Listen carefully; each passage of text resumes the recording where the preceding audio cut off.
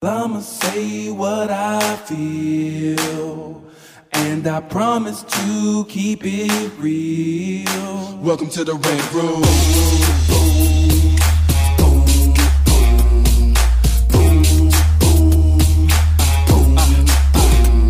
So you wanna be a rider, well you gotta be a rider till your fears are diminished and the doubts are behind ya. It's hard to grind and the business got me stressed in the Red Room. We let that shit up off our chest. You know the street nerd has got no time for no caca. Sass in class, yes that's Mr. Bolakaja. Never have to guess when you're listening to Hilliard. He gon' bring more game than a shark playing billiards. It's all about the craft of screenwriting. It's exciting when you turn an outline into something enlightening. Your pen and words are like bullets in a gun. Write what you feel, say what you want.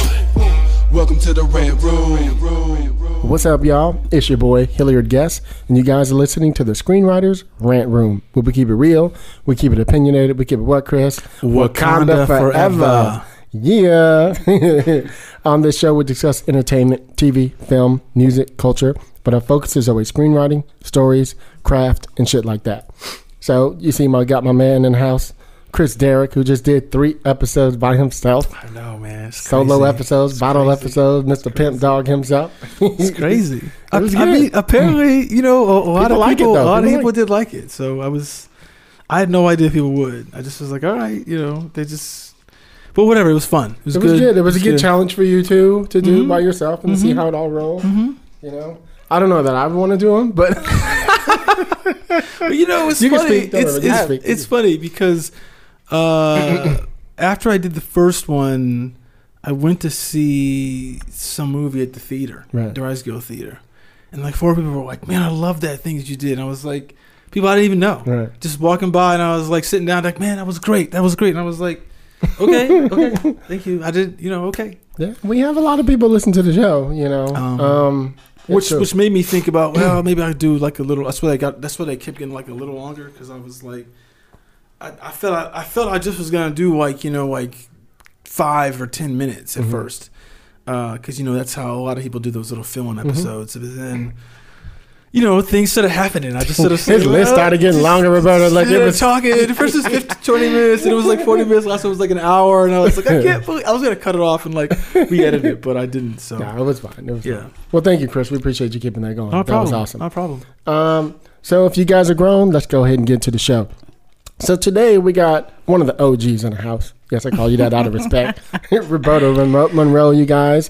Director, writer, author, instructor, consultant. Am I? I'm sure Yeah, you got absolutely. 9 more hyphens up in there, right? Soon to be podcast host, yes. Oh, you supposed to do a podcast too? Okay, we'll have to get into that too. Oh yeah. Is that what you're doing with Yvette? No, Okay. what I'm doing with Yvette is the writer's room 50-50. Oh, right. Okay, good. Awesome, Yes. awesome. So, welcome to the show. Thank you. Yeah, we Pleasure appreciate to be you. here. Yeah. So we were talking earlier offline about how we got her on the show. Right. Why don't you remind the audience how that happened? So Carl Seaton, big fan, Big great, bro. big bro, great, you know, inspiration. Again, Carl, I want to thank you for the advice you gave me before I shot the web series we did a couple weeks ago. This is very helpful. But he was like, "You got to get Roberta on the show," and I was like, "Of course. How can we make I this was happen?" like, yeah, she all right. I mean, How can we make this happen? And you know, at first I thought he was just suggesting it, like, "Hey, can you call?" And then he was like, "Here's the intro," and I was like, "Awesome." So it's good to have you on. Yeah, no, it was very fast. I just saw him the day before at a baby shower. a very show, really. He's like, "Oh, I got to get you on the show." And I was like, "Okay, well, yeah, email me." Because, Yeah, you know, he's people awesome. say stuff all the time. But Carl Well, Carl was He followed through. He He followed followed through. through. Very, Carl very walks yeah. the walk. Yes. He sure does. Indeed. Yeah. So wait, was it his wife's baby shower? Is that what it was? No, it was my friend, and you guys probably know Anselm Richardson Yeah. and his wife, Lauren, their baby shower. Okay. Yes. Okay.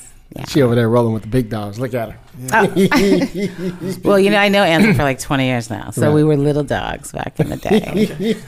Little dog. She said, "I did." Arr, arr, arr. We were rescue dogs back in the day. Yes. Wow. That's I love hilarious. it. I love it. Cool. Well, thanks again, Carl. We appreciate you, and we gotta have you back when you're back in town. Yes, we love you, Carl. Like he busy being a director or something. You know, he ain't got no job. He ain't doing nothing. No job. Trying to go to Atlanta when he can. What is that about? You know, good as well. He in Rio chilling. He ain't doing nothing. Anyway, well, welcome to the show, Roberta. We appreciate it. Thank you. So let's go back. Tell everybody where you're from. You were starting to tell us offline, like where you grew up and where you're from. Well, originally I'm from Toronto. Okay. And my parents, my entire family is from Nova Scotia. So, Hear that? Black folks do live in Nova Scotia, y'all. well, listen, All right. that was like the end of the Underground Railroad, remember? Yes, It was like yes. a huge black population Right. in Nova Scotia. And then I moved from Toronto to New York, and then from New York to here in Los Angeles. And I've been here for about almost 20 years. Were you always in the industry as you were coming up, or how did you get into the industry on this side? After all the illegal activities. Yeah, you know she was out there doing her thizzle. We saw you with Ray Ray and them. We got the videotape. Got a rap saw sheet you. that she's Yeah, paid for to be I'm saying. expunged. Mug shot. You know, I take care to take care. I'm Pisces. So, let's see. I've been in the industry for about a long time. 28 years. Okay. I think 28. I'm 53. She ain't but 19. She trying to. I'm She a vampire too. Look at her. I would not. Still looking 20. Look at her. I see you. Well, listen, that's all about Nova Scotia. Yeah, That's a Scotian yeah. blood in me. Yeah, let's see. I think, I was like 25 when I Right. started at Inside Out, which is the Lesbian and Gay Film Festival in Toronto. And then I went to work corporate at Viacom Canada, where I worked with Helga Stephenson, and she was like a mentor, like huge. She's a big OG in Canada in the film industry, and she got me a job at TIFF. So I worked Okay. at TIFF. Toronto, right? Yeah, Toronto International. And so I worked there for a couple of years, running the press and industry screenings. So that's where you kind of get to know Meet everybody. who everybody You meet is. everybody. Right. And with that knowledge, I moved to New York, and I worked at, I programmed No Borders at IFP. That's good. Okay. I ran the box office and volunteers and stuff at New Fest, which is the Lesbian and Gay Film Festival in New York. That's like our Outfest out here. Yeah, it's totally, exactly. And I also ran a very she gay boy bar. Oh, okay. Because Did maybe you I really? was slightly... She's like, I know where the money is at, bitches. Yeah. In the East Village at Starlight. And Cute. it That was... sounds like a movie right there. Look. It wasn't. Oh, believe me, so many stories came out of that bar. And then I broke up with my girlfriend. It was a terrible breakup. There's a lot of chaos. And my good friend Shari Freelo said to me, why don't you come to Los Angeles? Just come for 6 months. And I really didn't like it here because, Nobody from the East Coast. Nobody. When you come from Exactly. Toronto and New York, you're like, L.A. No, I'm not gonna do it, right. This Hate place? everything about it. Everything closes at 8 o'clock. Yeah, everybody's smiling. I want to say hi to you. Right. No, I don't want to go to Don't LA. speak. Don't speak, bitches. Not to me. Yes. So I said, as the chaos grew in New York, I said, sure. I said, you know what? Okay, 6 months. I'm down for 6 months. And so I took a job at Outfest for a 6-month contract to run the festival. So to sort of be its, oversee the festival. And that summer I got hired at Sundance. And so 6 months turned into 19 years now. What? Yeah. But initially I would go back to New York. When I first got here, I got here in February. Right. And I would go back to New York every 3 weeks. Like Pamela. I would oh, I gotta get out of here. Yeah, And I would go back to New York, but then slowly, LA just sort of, it's eats you alive, right? You know what it's it is? It's that sun. It's Sun this get you. See? 70 degrees, sunny. That vitamin D hit Yeah. the skin. Look, if you come out here in February from New York, Right. means you just brushed off December and January. You know what? You know what? I mean, You're yes, like it's a little chilly 13 here, below but it's not nearly or as chilly 73. as what it is. Exactly. Yeah. Yeah, it rained when I first got here, which was, I was like, Where's the sun? I thought it was supposed to be hot and warm. You said it was February? Mm-hmm. Yeah, that'll get you. So 20 years ago when it would rain in February, that would be really drenches. Right, You'd be like, what Flooding, is this? shit. And now maybe you get that thing. Yeah, water mains breaking, freeways closed down. Crazy. Yeah, and then, I mean, by the end of it, I'm like getting out at LaGuardia, but like probably in May, June, like, stinks here. It smells like piss and cigarettes and Was that a cat or a rat? these fucking people in my way and what's got schlepping in and blah blah. Where's my car? Where's my backyard? Where's my Right. If I have to wait for another train, that's not coming, or this is closed down, now you gotta walk back upstairs. No. So yeah. And plus, I think that once I started at Sundance, that then I stayed on and I did another year of Outfest, and then I did 5 years at Sundance, and by that point I'm completely entrenched in Let me ask you a the question. world here. Yeah. When you guys are at Sundance, how many months are you out? Are you there? It depends on what department you work in. Okay. And I think that initially, like generally speaking, I think that in the programming department, you're working for 6 months full time, and then maybe 4 months part time, sort of like prorated, because you're going to festivals, after the festival's over, you're going to Berlin. And you got to curate. You got to curate and watch stuff at other places. So, but I'm not certain what they do right now, but that's essentially what most festivals do when you have such a big staff that's only really working full time for 6 months. Right. But see, that's during the time that like Sundance was huge in the 90s, obviously. But there was a lot more type of like outreach type programming from the there's more stuff going on. I think like, if I remember, there's kind of like even now there's all these kind of like events that like there's the Sundance Labs and things like that weren't always there. I mean, they had some, you guys a have little the bit, Black House, but they're bigger now. There's the TV stuff is part of that, so there's a lot more too. But I guess that's not always the programming. That's just like the organization itself has gotten larger in the last right. Yeah. few Well, years. you remember that it's twofold, right? So the umbrella is the Sundance Institute that hosts the festival, right? That puts on the festival, and the festival is, of course, the largest project of the institute. But yeah, I mean, just recently they added Adam Montgomery, who's been there for almost as long as I was there. So, I mean, since I was there. And he's got the episodic section up now. They started the next section. There's a lot. I mean, I think that if you're looking to get into festivals in 2019, well, it's soon to be 2020, there's a lot of really innovative stuff that's happening all over the world that, you just have to look. You really can have a specific dream in mind and find that place to submit your work to. Yeah, like a year ago, I was working with, what's her name? I don't know. I wasn't forget there. her name now. Maria Elena. Maria Rodriguez. Yeah, Maria Rodriguez. And we were talking with a woman who does these international festivals, and I put together this circular chart of like all the festivals and where they are in the world, and from like the Busan one to there's so many. And like you said, if you have a type of film that you're doing or something like that, there is a place that you can go and really like maximize your exposure. Sure. It doesn't have to be these ones that but obviously, Berlin, Sundance, Toronto, and Austin, and Cannes are like the big ones you want to go to. But that's not where you can be, like be limited to, So yeah, and even if you don't have a project, I always say to people like, "Oh, I don't want to go to Sundance until I have a film there." I'm like, "Why? Don't do that, like, because it's so stressful to have a film there. Go there when you're just chilling with people, or if you have a friend who's got a film in, because you get to just go hang out and get the lay of the land.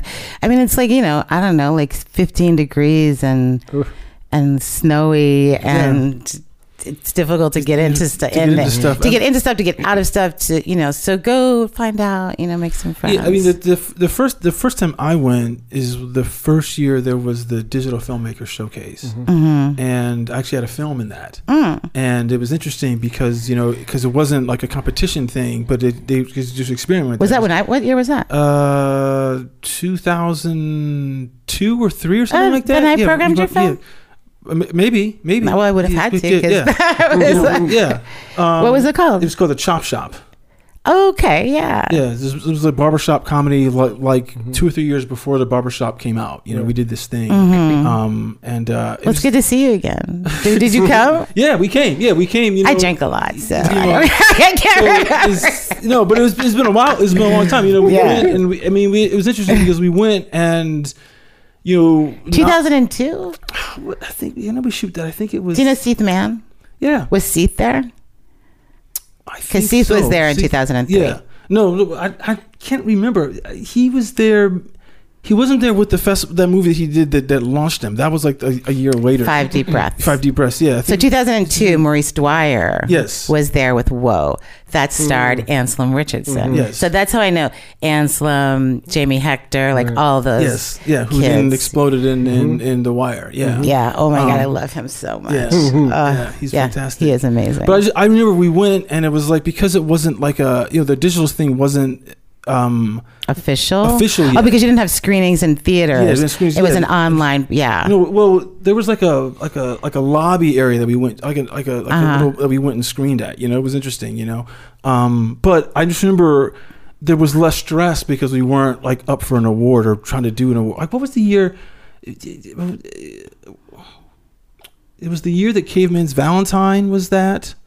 Caveman's Valentine opened the festival, and it was the year that Memento was there. That was the year because Memento, we went to midnight screening and we were like standing outside in the cold. And we were like, man, this movie better be good. It better be really good. And then it was. It blew everyone's mind away. We were like, okay, maybe these midnight screenings are the thing you got to do. Right. But I just remember, you're right. Like, you can go and experience it and get a lay of what it's about without having to be caught up in it. And I mean, when we met so many people. When we came back, like, that is what really like launched us into it, because everyone was like, oh, you're here and blah blah blah. And like, at the time, there's very few black people there, and the few black execs that we did meet were like, come meet us. So it was it was very beneficial for us. Absolutely. During that time, you were kind of like, if you saw a black person, you were like, hey, what's up? Hey, what's up? Come on over. Come on. He must be somebody. Come and have a drink. Come have a drink. You know, Yeah.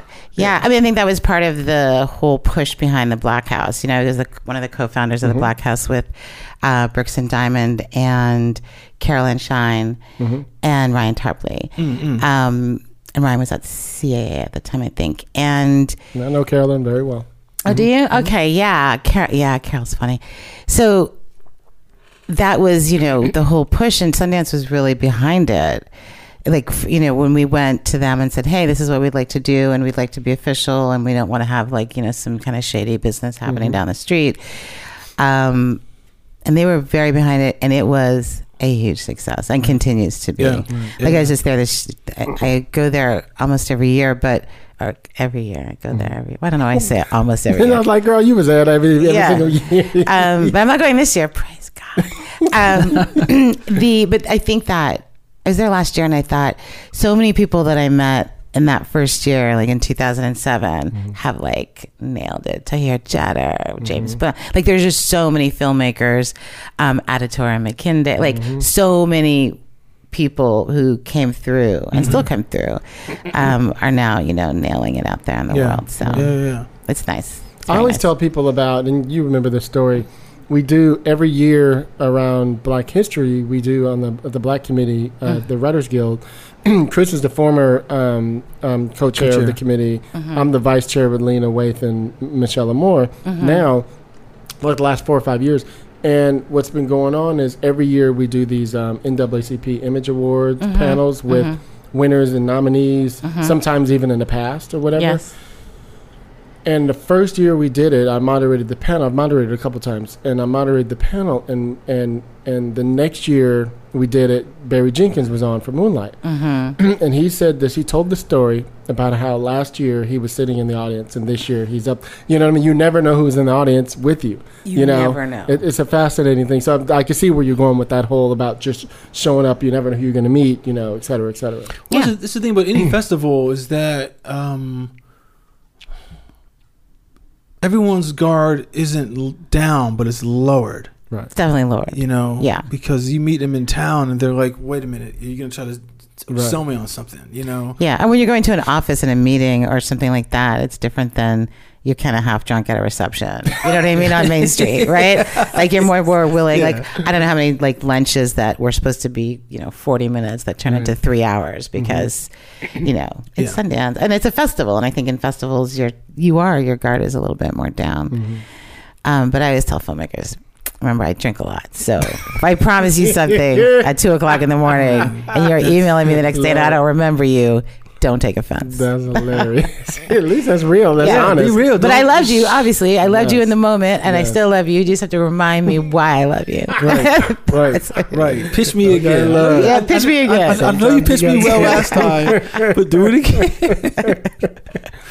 Let me ask you, you seem to be a really big advocate of helping young filmmakers in particular, and writers and filmmakers. Where do you think that love of that comes from? Is it just love of movies, love of people, what do you think that is? Well, I mean, other than my like codependence that I haven't let go of through therapy. No, I'm just kidding. I'm kind of kidding. I think it's not young. Emerging. I like to use emerging because not everybody's super. I don't know. I don't mean to say young. Yeah, I don't even know what young is. But I like where I worked. I mean, I spent 10 years working with first-time filmmakers, whether it was short-form content, feature films, mostly narrative, some documentary, and I think I just like to be at things at the beginning. There's something about that. There's something about being, and I think that part of my love at Sundance too, and I programmed at LAFF, and is that you're meeting someone at their first big break. Right. Often, right? So there's definitely alumni who are coming back, but they're, a very small percentage of the filmmakers you're meeting, and you get to watch that, and that's exciting and inspiring. And I think you learn a lot from who succeeds in their endeavor and who doesn't. Yes, absolutely, right? Like, 100%. What does success look like? What is because when we talk about success, it's like an actionable concept. You have to take action. You have to be, you have to be out there in the world in a certain way, which is, generally speaking, your authentic self. That I think that artists struggle with. We struggle with a lot of things, but I think one of the things we struggle with is, but what do they want? Let me be what they want. And I found that in the emerging world, and if you worked directly with me, obviously, I trained that out of you. I beat that out of you. She got a switch on her all the time, y'all. Still keep the thorns on them. But I feel like, when you're your authentic self and you are, and you've got a voice and you have talent, that you still get caught up in the imposter syndrome. You still get caught up in but do I deserve to be here syndrome? I think places like Black House, and this year at Sundance, there's going to be Latinx House. That those places say to you, you fucking belong here as much as anybody else in this city. That's who belongs. You belong here. I belong here. Everybody who's here belongs here. And that's difficult when you're, culturally speaking, I think, as you guys know so well, that there's this, what success is supposed to look like. And not what it's supposed to even sound like or fucking be like, but what it looks like. Speak on it. Yeah, and I think that it's really, once you're here for 5 years, or maybe some people get lucky and they're here for a year and they're like, whoa, wait a minute, this is not success. And I don't need to be striving for that over there, because what I want to actually accomplish is completely different over here. I think, let me just say this really good. I think everybody that I know who's been here for a long time, including ourselves, had a vision of what we thought. Like, I moved here to be an actor, Did you? In 96. You're good looking. I can see you probably like. Brother was pretty back then. I'm telling you, you look good now. You probably look really good on camera. I was cute. Pretty Ricky, what they call me. Don't tell nobody. So, but as you get a little more mature, it's like the type of people you like are different, like what, et cetera, et cetera. So I think that you pivot even in your want.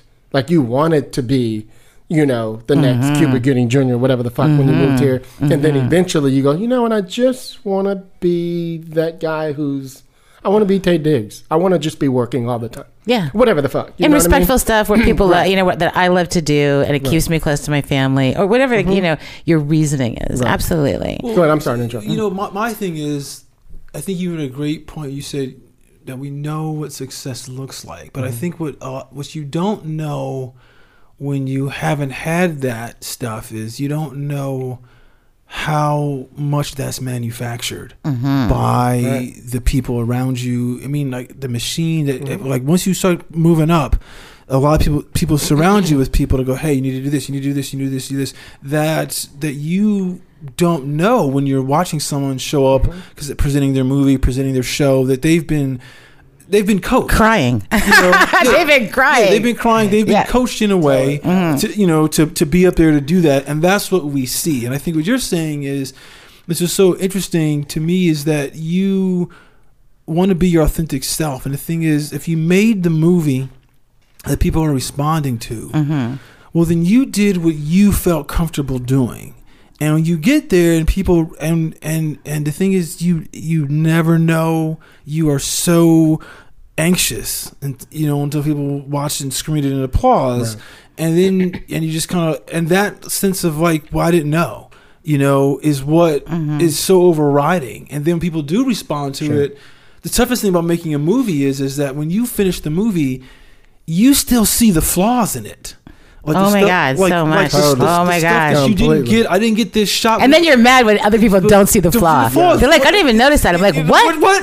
Yeah. You didn't watch my movie? They didn't sit in the editing room and see it 100 times and know what the struggle with, there's just You didn't see that crushed black in the corner? Yeah. What are you talking about? Yeah. You couldn't even see the edge of her dress. Yeah. Yes. You know what? I'll tell you an interesting story. The last movie my brother and I did, we did this movie. I like the way it turned out. There was one part that was really like it was always an edit that bothered me, and I couldn't figure out why. No, I'm sorry. I knew why, but I was like, I know how to fix that because that's what we shot. And then again, I was talking with Carl because I put together stuff and I showed him my reel, and then he saw it and he was like, you have to have this like this. There's another angle of this that I see like later on. See if there's footage farther on that could correct that edit. And I was like, oh yeah, let me go back and do that. And it was. Yeah. Because the thing is, it's one of you were looking for it in the moment. No, it's one of those things where like you don't always see all the footage because you're looking at circle takes and blah blah blah, and you're just and stuff that you might. And it was in a take that was a broken take that we didn't like the rest of it, so that's why it wasn't on. But he was like, you might have that, so then that's why we never looked at it before because the rest of it didn't work. But then you go back through, and it's one of the things that I was always like. It's one of the things about when you're not. I'm always on a issue if you edited the whole thing yourself or watch everything yourself, or do you have time to watch everything yourself? I watch everything. So and on that project we didn't, but it was interesting because someone else came in and was able to see that. But there's those mistakes that that almost no one else had pointed out. That but that are kicking in the back of your head, and it adds to your imposter syndrome thing, and you don't know how to respond because it's when people are coming at you and loving the work because you are stuck in what didn't happen, and I was listening to James Mangold talk about Ford Ferrari, which I think is a fantastic movie. I haven't seen it. And he said something interesting. He said, there's a trick that the media does to a lot of people, a lot of directors, is they convince you to speak on the fact that you saw the whole movie before you shot it. I know that's such fucking nonsense. And he said, and he said, to be an auteur, you mean that the fantasy of auteur? No, he was saying you're auteur or not. He was like the people he's like the media helps prop up the fact that they think directors know the whole thing before they go in, and he was saying you might be able to do that on a short, these little 5-minute thing, but when you're doing a feature film.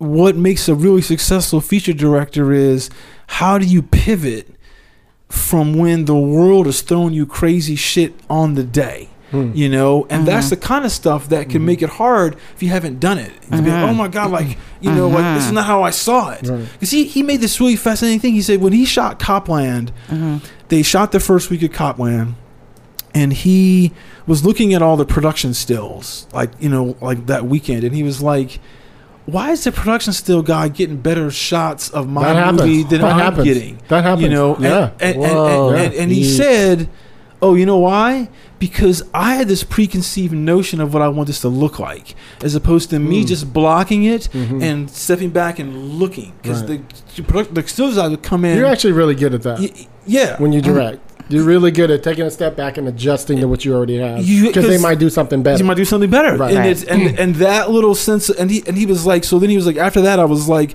I just got to sit back and watch, because don't let what's in your head kind of like dictate to what you have to do. Let the collaborators who are all, because you can never imagine what the collaborators are going to bring, and that's the joy of making a movie.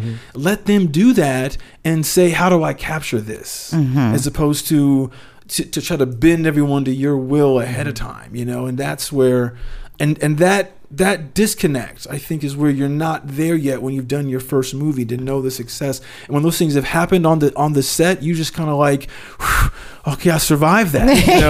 You know, every night, right? Yeah, every night. Whew, okay. Yeah. But to live another day. Yeah. Right. And the thing that you're not realizing is that's the job. That's the job. That is the job. I captured the happy accidents, because that's where everyone knows you're authentic. I mean, let me tell you, I came on and produced a filmmaker's first work, short, and she came to me. The family had sort of organized a dinner for the crew and stuff because we were out of town, and she came to me and she said, "I need you to direct it."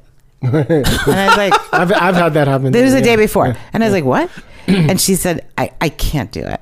I like physically cannot do it. It's too much pressure. It's like my stomach is in knots. I can't sleep. I can't eat. I have a terrible headache." And I was like, yeah, that's pretty much everybody on set. Like, what are you talking about? That's the job. That is the job. That's the job. I mean, if it was easy, I mean, there's a really great.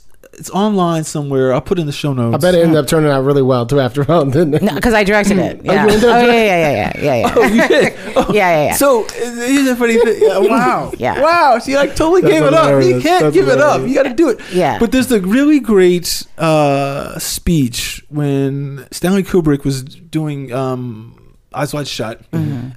He got the Directors Guild whatever award, and he didn't fly, so he didn't come. So he sent a videotape speech, and he said this same thing. He said, the biggest fear we all go through is walking on the set the first day. And I'm like, this is the man who everyone looks at as the genius, and the master, and he's telling you he has that fear.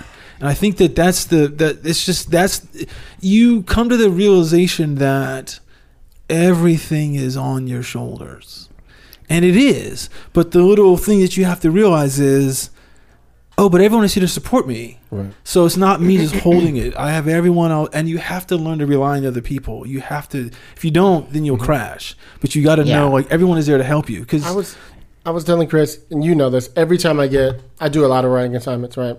So I get an assignment, and I usually go away. As you know, to Ventura in particular, I have this cool little hotel. Is that why Chris has been by himself? No. Okay. I was anyway. It was just holiday, and it just all worked out that way. So, and every time I get an assignment, it's a bigger assignment, of course, right?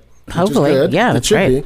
And so, this one particular one I realized I was kind of nervous to do it, and excited at the same time. I knew that it was in my wheelhouse. Of course, I could do it. But I was like, and I remember doing this tweet that just went crazy, and I said something like, here I am, looking out at this window, about to do this assignment. I'm nervous and scared and excited at the same time. That's how I know it's the right thing. You know what I mean? Everybody responded. You remember that tweet? Everybody responded to that because I was really just talking from the heart. But that's when you know you have a good thing, is when you're nervous to do it and you're excited and you're like, oh my God, I don't want to fuck this up. You know what I mean? And it makes you better, in my opinion. You know what I mean? Hopefully that's your trajectory, that it does make you better, as opposed to shut you down or, take you out. Right. So sometimes, because I've watched both things happen, I've had filmmakers who, I had to drive picture car from set back to base camp with the director in the back seat sobbing. Really? Like uncontrollably sobbing. Really? Could not. And so when, you know, I mean, whatever. I mean, I'm paying for the insurance or whatever. So I was like, I'll drive the car back to set because he couldn't get, like, because he was in the back directing and they had been in the front. And I was like, yeah, you guys just leave me the keys and I'm going to drive. So I drove, you know, past base camp and pulled on a side street. And I was like, dude, I promise you, like, everybody feels this way. Like, if you feel, you know, like it really, because that's what I'm speaking to, which is like, it depends on how you respond to stress. Right. So you want to train yourself to, you know, to like, in part of the imposter syndrome and am I good enough and what does success look like is you have to train yourself to like be on opposite day every day. So if you think that you're not good enough, you are more than good enough. If you think that you wrote some shitty stuff today, it's genius. Like you have to retrain yourself. Like I do it and I say, which is like kind of what, this is the concept of this podcast that I want to do that I was talking about earlier. But it's, I believe that, you know, the way that artists' brains work, it's just different. It's like, you know, and that every artist you meet, like some of them, you know, are in the back seat sobbing, and then the next, you know, for the rest of the shoot, they're like nailing it. Some people are in the back seat sobbing and they never make it out of the back seat. Right. And that's what happened on that shoot. Like that person never made it out of the back seat. So the project ended up being directed by me, the producer, and the DP. So, but I really believed that had he just taken a moment to like really just let it all out, right? Just cry your eyes out, you know, put some eye cream around, you know what I mean? Get some preparation aids, sunglasses, put some sunglasses on, come in, have lunch with everybody, chill, watch some dailies, you know, just relax, see how great it looks, talk to the actors because they, you know, that's important. That's important. Yes.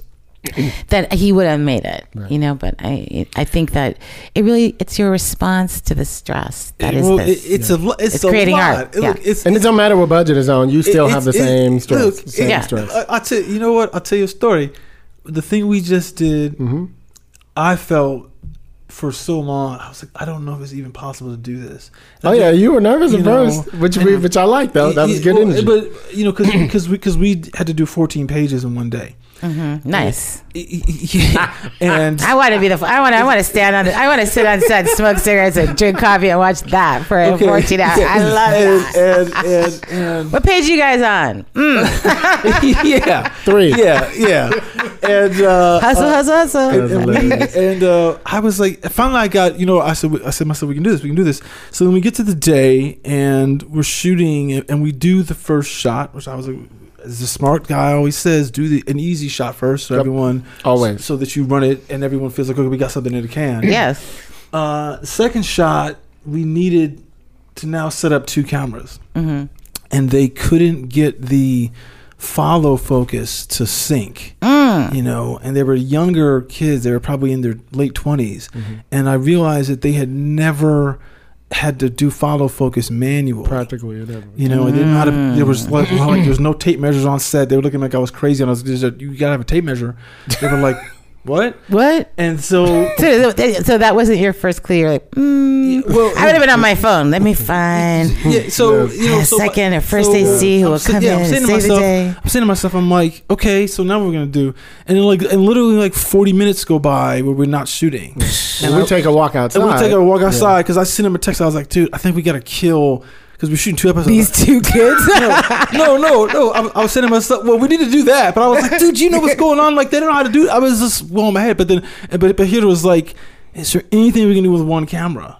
Because in my mind, I was like, totally. In my mind, I was like, we got to do 2. We got to do to make this work. Oh. And then I was like, problems. And I said, oh yeah, we can do all this with 1 camera. So let's just go in and do it. Right. I said, hey guys, take that camera out. Let's just roll. Like, you guys just do, and when you fix it, we'll bring it back in. Until then, fuck it. But there's that moment where I was like, I don't know how to do this. I just don't know how to get past this moment. And again, because in my head I was like, you locked in doing it with 2. I was locked in with 2, yeah. But then I was like, well, but the thing I think I say to people all the time is that 75 to 100 years of movie making was done with one camera. Right. Everyone knows how to do it, and probably like 90 films you love are done with one camera. Yeah. You can do it. Yeah. And in my head, I was like, oh yeah, let's roll. Yeah. Let's roll. But there's that moment where you get lost and you get afraid, and because I was afraid, and I was like, what is, as much as I talk about how much I love it and how I see it, I do, but then it just kicked in because I've been in situations. But also you had Hilliard, right? Yeah. Right? Hilliard, Like you have someone there who's kind of standing there like, like to sort of snap you out of it a little bit, Yeah. right? Oh, yeah, I'm like in the monitor. I'm in his ear. I'm talking to him. I'm keeping him completely. Because that's how I learned how to produce. That's how I learned how to produce. Yeah, you have to, because that's the thing I was saying earlier. This person you brought in the backseat of the car who's crying. It's kind of like, you have this. I've been in a lot of like really bad situations directing, and I've made. I've been in the bathroom crying every time on every movie at some point in the day, at some point in the shoot. It happens. And and wishing that I could drink, wishing I could smell it.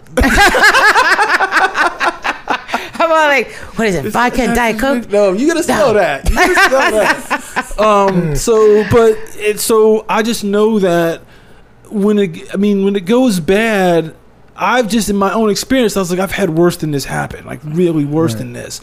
We had a time when an actor, like, he was running in something and he pulled his back out, and then he couldn't stand, and we still had like half a day to shoot. And I was like, and you can't stand? Right. We had to prop him up, and like, it was crazy. Hilarious. But you go through these horror stories, and you know to yourself, like we were saying earlier, it's like, you can get through the day. You can get through it if you know that. But sometimes the fear, you can't quench the fear because the stress is so much, and that's, you gotta battle that. And I think walking into so we all know, like, it's drilled into your head in every arena, whether you went to film school or you didn't, but it's drilled into your head that the more, like, you cannot be too prepared, right? You can't have done too much prep work before you get to set. Right. Because like half of all the prep that you've done is going out the window anyway, but you had it, and your brain is working on problem solving all the time, and that's all you're doing all day. So you're telling the story, you have this vision, and hopefully if you're smart, you have a great producer, you have a great DP, you have a great solid crew of people around you who can help you move forward. Right. For the most part in indie work and short form content, you are the writer director. And so if you're just the director and you have, when I directed The Sibling Code, and it was written by Stacey Davis, but she was on set every day. She was an EP as well, but she was also there for me to say, I hate everything about this, and it's not working. And what do you think? I can tell you what I think, but I want to hear what you think first. Right. And that way, you're just so prepared that on the day you can just come up with something. I do, like, you're propping up, actors who can't walk anymore. Like, there's just so many ways. You gotta pivot. No, because you know what? This is the thing that is interesting about me, because I love old Hollywood, and I love all the anecdotes. And the anecdotes, people tell you, they talk about crazy shit that happened, and about like how they solved something. And the thing about propping the actor up was something I remember reading somewhere, and I was like, oh, you can do this? You can like prop them up, and they don't, because if you're just gonna get like close-ups and just gonna talk, they don't need. We were like, somebody with like heat packs on the bottom. I was like, you're like, shooting up here. We were doing all that kind of stuff, and I remember ice packs. We called in a masseuse, like, you got to do all this kind of stuff. And but I was like, oh yeah, you can do this because because he doesn't need to walk, he just needs to stand still. But we just got to get him to stand, and how do you do that and trick it? And it was at night, and he was on a fire barrel, so we could kind of like get it dark and kind of hide what was holding him up, and it's just all this shit that you were like, how do you do this? But that's the thing, it's the problem solving, and the key is having a great producer, right? So initially, because you're going to learn as you go as a director and be able to work, but I know my very first short, Danny and Alice, we shot on film. Gary McLeod was the DP, and Effie Brown was my producer. Effie. We know, I love Effie. Yeah, well, who doesn't love Effie? And she's an amazing producer. So as a first-time director, we got to the second set, the second location, and unbeknownst to us, this like literally like Aryan Nation, white supremacist, crack or meth, like one of those kinds of drugs that makes you all fucked up, crazy. Yeah, it was like La Brea and Third, and he owned. I don't think it's there. And it was like a tanning salon or something next to the bar we were shooting in, and because most of the crew was black, and the talent was black, and Effie and I were black, and he was beside himself. Like he was banging on the wall and just doing all kinds of crazy shit. And, you know, we're burning film, like actual film that I got from my dear friends at Kodak. And I didn't know what I was freaking out. Like I broke my sunglasses. I was like ready to like just go. And I'm like, can we kill him? Like what? Why can't we just go in there and set him on fire and put him in the dumpster? However, that's not legal in the United States of America. And Effie saved the day. You know, like she came up with ideas that, you know, like doing New York calls. So where you're like, you call cut when you mean action and action when you mean cut. And so the crew's all on board. So every time we called cut, he would stop making the noise and we would be shooting. And luckily that's smart too. But that's also why I keep a bunch of petty cash on me. No, he wasn't. No, Effie went to him. Believe me, he wouldn't do that either. Effie did went through the whole gamut of the things that you give to terrible neighbors. But it wasn't about money. It was about you niggers need to get off my street. Do you know what I mean? Like that really what it like nigger with an R. Wow. Yeah, like hard it was R. hard R, and it was deep and yeah, and it was we only got through that day because Effie was able to. So that's what I'm saying is that if you have a team of people, you have to. We gotta have Effie on the show. We've talked about it for years. Yeah, you know what? I just saw her the other night. I saw her at briefly at the when I saw the Marriage Story, that the closing night at the AFI Fest. I was there. I just ran into her. I didn't see her. She was there. I saw her in line. I was waiting in line. She was running by. I was like, hey. She's like, oh my God, I've seen you in a year. Give me a hug. She's like, call me. And I was like, I will, because I hadn't seen her about a couple of years. But we should, totally call her. I was there with Darren Gibson from SAG. Really? Yeah. Okay. Okay. How did you feel about that movie? You know what? I liked the movie. I mean, look, I haven't seen a Noah Baumbach movie since Squid and the Whale, so it's been a long time. I mean, you know, it's a typical type of movie that he does from what we've seen that he's doing. And I was telling people when I was doing my podcast thing that brought up, I was like, you know what? I finally understand why people like Adam Driver. Watching that movie, because I couldn't understand why people liked him, and I was like, "Why do people like this guy? I don't get it." But then in that movie, I was like, "Oh, he's fearless. He because like he's a former Marine, right? Is he? Yeah, I did not know that. So I was like, well, then the fear you get from looking like a fool as an actor, it don't mean nothing to you because you've already been shot at. Right. And I was like, you're fearless and you commit to the hell out of everything, and that's why people like you, because you have to come in and kill it. Because in that scene, you saw the movie? I saw most of the movie. Oh, we left, did we? I'm telling. So whatever. But I thought Scarlett Johansson did an excellent. She's phenomenal. I thought she was. Yeah. She's phenomenal. I mean, people always hate on her because she does these big films, but I think when she does those smaller pieces, she shows you who she is.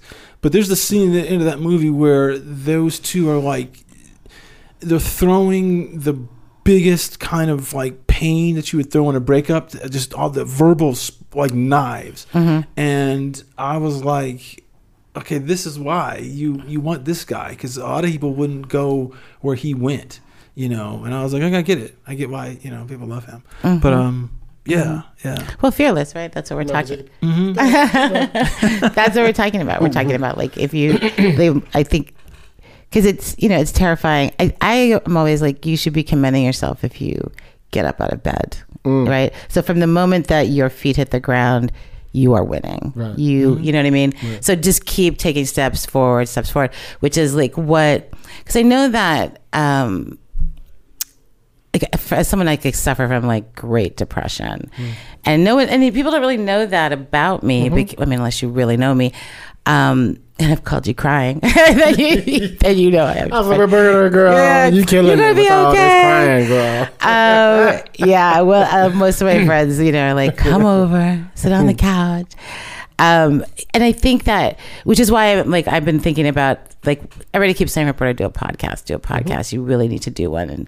And I was like, not thinking, I don't want to talk about short films. I don't want to talk about this. And I was like, what I really want to talk about is artists working with depression. I want to talk about. I could talk about that. Yeah. I could talk about it for days. Thank you.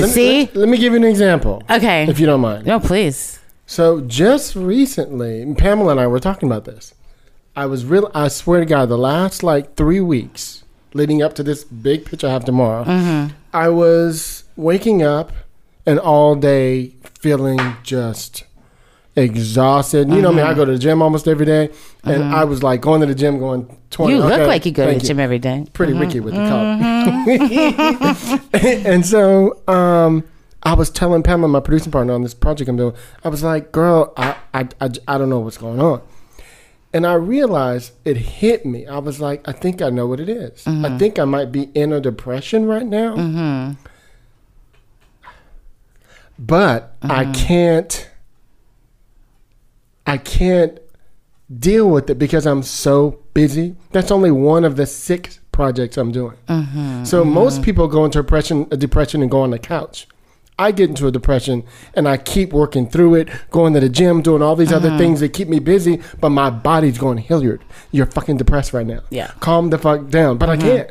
You know what I mean? So it's Yes. It's an interesting. I know exactly what you mean. I think it's a good idea because I want to do that show with you. Yeah, you're coming to do that show. I would love it because I remember one time, the stuff you come up with when you are depressed as a writer, as an artist, if you can work, because sometimes you just can't work, you just can't get stuff out. Like you don't. It's you have the greatest idea, and then you pick up the pen or the typewriter, and you're like, I got nothing. I don't even want to press the keys. Yes. But I remember when I was breaking up with my fiance years ago, I was writing this story, and it was like the guy was killing his wife in the thing. It was just like all these ways, and I was like, you know what? Because that's how I feel, Totally. And it was just coming out, and I was like, oh, but I'm loving the way I'm killing her, and I was like, what is wrong with me? Because Jesus Christ, you're like, Christian, you just slow your roll. That's hilarious. I was like, but it was either that or not working at all, or like you said, like not even getting out of bed. Yeah. It's like I can't do this. I don't even want to get up. Yeah. It's hard. I mean, and I think that to be successful as an artist, you have to stay in touch with what makes you vulnerable. And absolutely, and you have to be able to admit to those things. And then the only thing about that sometimes is, you walk an edge to be able to tap into that to make things real. And then when you don't, and if you're not careful, you could slip. And then and if you're doing it right, be your authentic self, you're totally walking the high wire like with no net underneath, right? Because that's how you get that's how you get the gold. But see, then you might fall, and if you fall, then that's when you get these depressive states that you can't. I mean, like to me, I know it might be a month where I can't get out of it. Yeah. See, mine is like a day or two. Literally, like mine is short. But it might be 3 or 4 days of me feeling that. But the worst day is when I'm going through it and I wake up the next day, like, out of it. And I don't usually know what it is that clicks, but it's usually me being aware of it that clicks. Right. Once I'm aware, I'm like, oh, that's what it is. Okay. I'm going to treat myself to a hot chocolate. It's like something stupid. Yeah. You know what I mean? Absolutely. It's usually something simple for me. Absolutely. And I believe that there's this, so it's called, my working title, I mean, the website that I bought, that Chris is currently helping me create, is Chris Torres is, that's not how it works. And because I say that a lot, it's like it's like an idiom that I have, and I say that's not how it works. This is how it works, and I think that's not how it works which brings me, back to what I was talking about what success looks like versus what success actually is, and the success that you think you want, and the way in which you want it. We're being fed constantly this trajectory of what your career is supposed to look like. You go to panels, you read books, you read people's blogs, you listen to podcasts, you do the work yourself. However, it really is an authentic, unique, individual to you path Right. of your art, of creating art and creating work. Yes, you would like to, excuse me, you would like to, I don't know, write the next Blackish, but it's not going to be Blackish, right? It's going to be a comedy about maybe a black, like whatever it is, the story that you have inside you that you want to create. And understanding that. So Blackish, obviously has this extraordinary cast with an extraordinary production community and executives and network and longevity and spin-offs. Is that your success? Right? Or is your success way the fuck back here with this show you want to make? So stay right here with the show you want to make. Because the moment that you move from here over to this spin-off, that's when the depression gets to come in, right? That's when your ego starts to like kind of like a bunch of people with some egos. We sure do, and we do. We know a lot. I mean, between the three of us, we could like reach quite across the nation, Jesus. if not the world. Jesus. And I feel like I watch people over the years who are not understanding the uniqueness of their genius, and that the more that you tap into that, the less likely you are going to get depressed, because you're just simply, if you're not emoting, then at least you're emoting on the page and you're getting work out there and you're working with actors who are that. Like, there's a way in which I find, I just shot a pilot in June and wrote and directed. Chris Torres is my right-hand woman, but, and really a producer on it. And it was just after that, like the. I remember she told me she was all excited. I think this is why I also hear your name. You hear my name, yeah. That makes me feel like we go way back. So forgive me. Yeah, well, it was, and I kept saying to myself, I promise you, if you just stay true to what the story is and what you want the story to be, what the story is, this is going to go well, and it did. We like made our day every day. We like left early. It was, an unusual 15-page shoot, because it's like short format. I want it to be like 15, 18 minutes. Right. And it turned out amazing, with great humility, if I can say that. And, She's taking to Sundance. She knows she is. No. I'm actually not going to Sundance because I got, I was at Toronto this year. I met with some people and eventually got an option offer that I'm currently negotiating. I know. I'm so excited. Awesome. Where am I 10%? Awesome. Thank you. Yeah. Awesome. So that's exciting. So Detox, that's called Detox. Cool. And, however, like in between those times when, and I'm like I said, I'm 53. I've been doing this for a really long time. But still, you have to, like, it's like every time something really great happens in your life, or something big happens, or you meet somebody new, or you get a new project, or you get a new opportunity, the ego is going to jump in there to protect you. Yeah. Right? Like, so while you were getting that really, like, the biggest writing job that you've had thus far, and you were super excited, your ego is like, but what if you fail? Oh, yeah. For sure. Right? So it starts to dampen the mood, and it starts to take you out. And if you're not aware, it can take you out. Oh yeah. Right. We watched the Philip Seymour Hoffmans get taken out.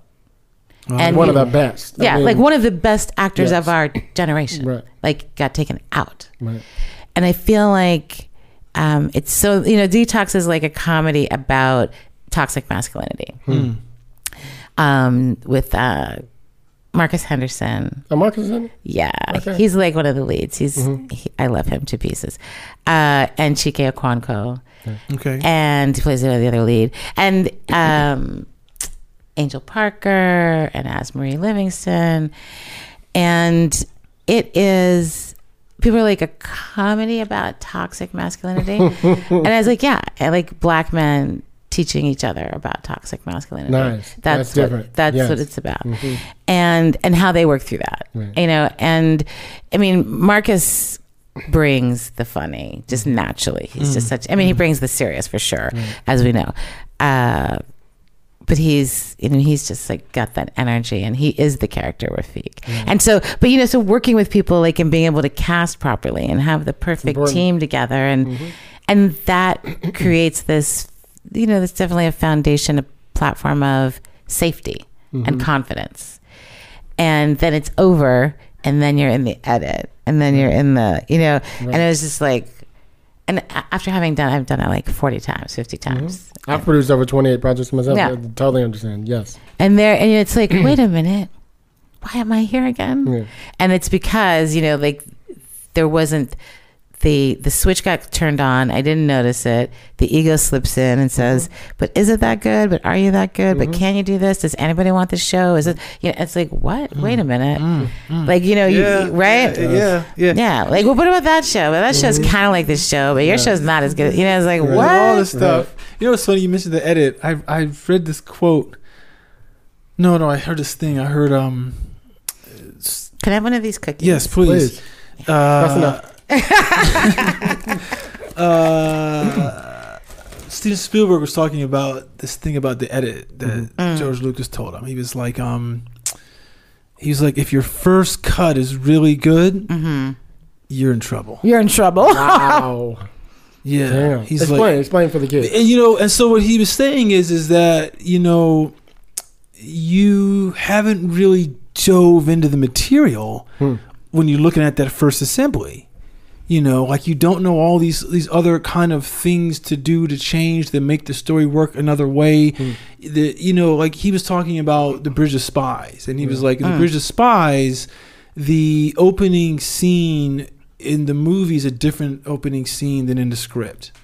And and like things like that. So shifting scenes around something that you do when you're diving all the time. When you're diving into it. For sure. But when you first put it together, everyone's following what the script is exactly. And you're like, you know what? Maybe I don't need to have this scene first, or because I think because the way the movie begins in Bridge of Spies is you're with the spy guy. He comes off this mirror and he's like doing this painting, and it just pulls back and you're in his world and you see all this kind of crazy stuff. And I think in the script, it's the scene where you meet Tom Hanks's character first, when he's being interviewed about, he's negotiating. And it's funny because he said, well, it's funny. That's a funny thing because when I gave the script to Tom, he was he called me after reading that first scene. He was like, oh, I'm going to do this movie now because I know who this character is. That's why that opening is so but then he switched that, so that's not the first scene. That's not the first scene that you see. I'm just doing. But and that's what I think he's talking about. I didn't see it.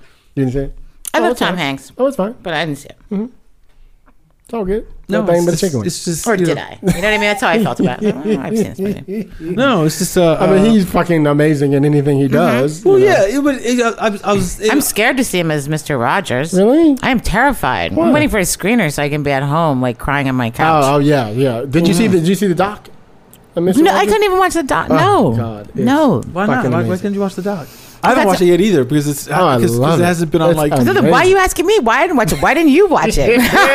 Tell me. Why didn't you watch it? What happened was What had happened was I have a very cheap reason. I have a very, very cheap That's reason. funny. It hasn't shown up on Amazon Prime yet as a free one for me to watch. So I haven't It's watched on it for HBO, free. right? HBO? No, it came out to theaters and I missed it. Right. And I'm like, do I want to pay the $15? We didn't show it at the Guild?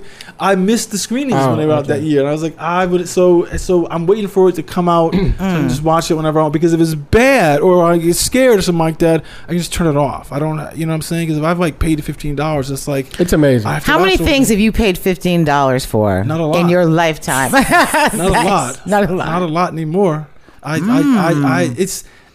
Note to self about Chris. Cheap. Well, no, it's not that I'm cheap. It's that I'm very particular. Cheap people now. always say that. It's not that I'm cheap. But I'm just Not teasing cheap. you. I'm just teasing. Shit, I paid $20 to see something bad.